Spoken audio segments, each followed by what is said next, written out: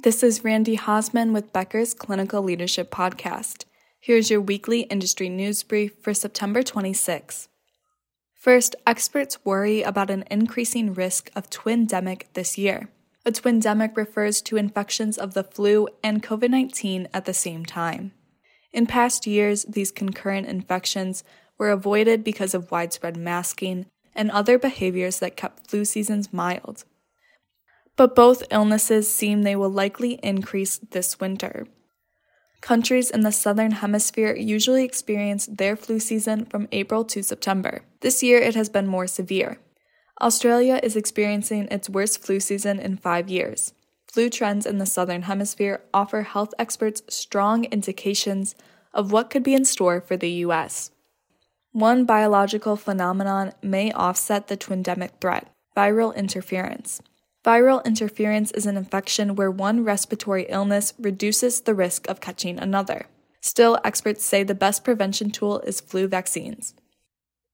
Second, Swedish Health Services will invest $125 million to increase employee pay. Swedish Health Services, based in Seattle, has agreed with the Service Employees International Union Healthcare 1199 Northwest. The agreement will raise wages for 7,200 employees.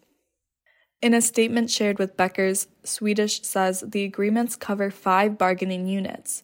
It includes total base wage increases over 20% between now and July 2025. It also includes other pay increases, bonuses, and wage grid adjustments to increase pay for certain classifications. These classifications include market adjustments for nurses, nursing assistants, respiratory therapists, as well as emergency department technicians. Overall, the agreements provide $125 million in additional compensation. Union members approved the new contract last week.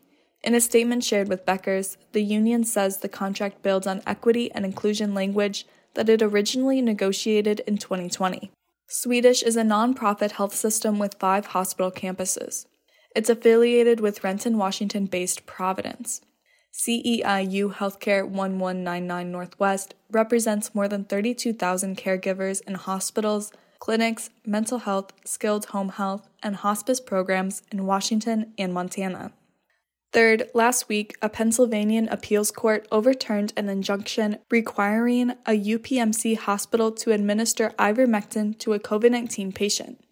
In January, a county court issued a preliminary injunction. It directed UPMC Harrisburg to allow 2 physicians to give a critically ill COVID-19 patient ivermectin at the request of his power of attorney. These physicians were not credentialed at the hospital. UPMC appealed the ruling. The patient, who was in intensive care, died in February before the issue was resolved. The appeals court rebuked the lower court for the injunction. The appeals court says courts do not have the legal authority to compel a healthcare organization to administer a treatment contrary to physicians' professional judgment and outside the standard of care. Fourth, according to NJ Advanced Media, a New Jersey hospital faces closure after 150 years.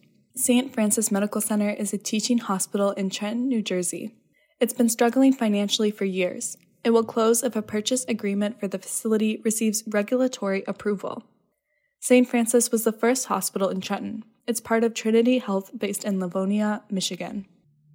In January, Capital Health, which is based in Pennington, New Jersey, entered into a definitive agreement to acquire St. Francis from Trinity. If the proposed transaction receives regulatory approval, many services would shift 2 miles from St. Francis to Capital Health Regional Medical Center in Trenton. Other services would transition to new ambulatory and emergency care facilities. Regarding the transition of services and planned closure, a hospital spokesperson told the Philadelphia Business Journal that engineering studies show St. Francis is not viable for long-term use. Capital Health told NJ Advanced Media that the transaction would, quote, preserve services that would otherwise be lost, unquote. Fifth, according to a new study, quiet quitting appeals to 82% of young workers. Recently, the term quiet quitting has gained traction on social media. It refers to a phenomenon where workers reduce their enthusiasm at work and stick to the minimum expectations of their role. Axios and the research firm The Generation Lab conducted the study. It's based on a survey of a representative sample of over 800 Gen Z and millennials. Survey participants were asked, quote, how appealing is the idea of doing the minimum amount of work at your job so as to safely stay employed and maximize your leisure, wellness, and time outside of work? 70% of respondents say they find the idea extremely or pretty appealing. 12% say they were already practicing the idea. Only 5% say the idea is not appealing at all. Survey participants were also asked what motivates them the most to work at their previous or current job. Over half of respondents cite money as the biggest motivator. 20% cite skills and experience. Thanks for listening. Do you want more of the latest info about clinical leadership delivered directly to your inbox every weekday? Subscribe to the Becker's Clinical Leadership and Infection Control e-newsletter on our website at www.beckershospitalreview.com/quality.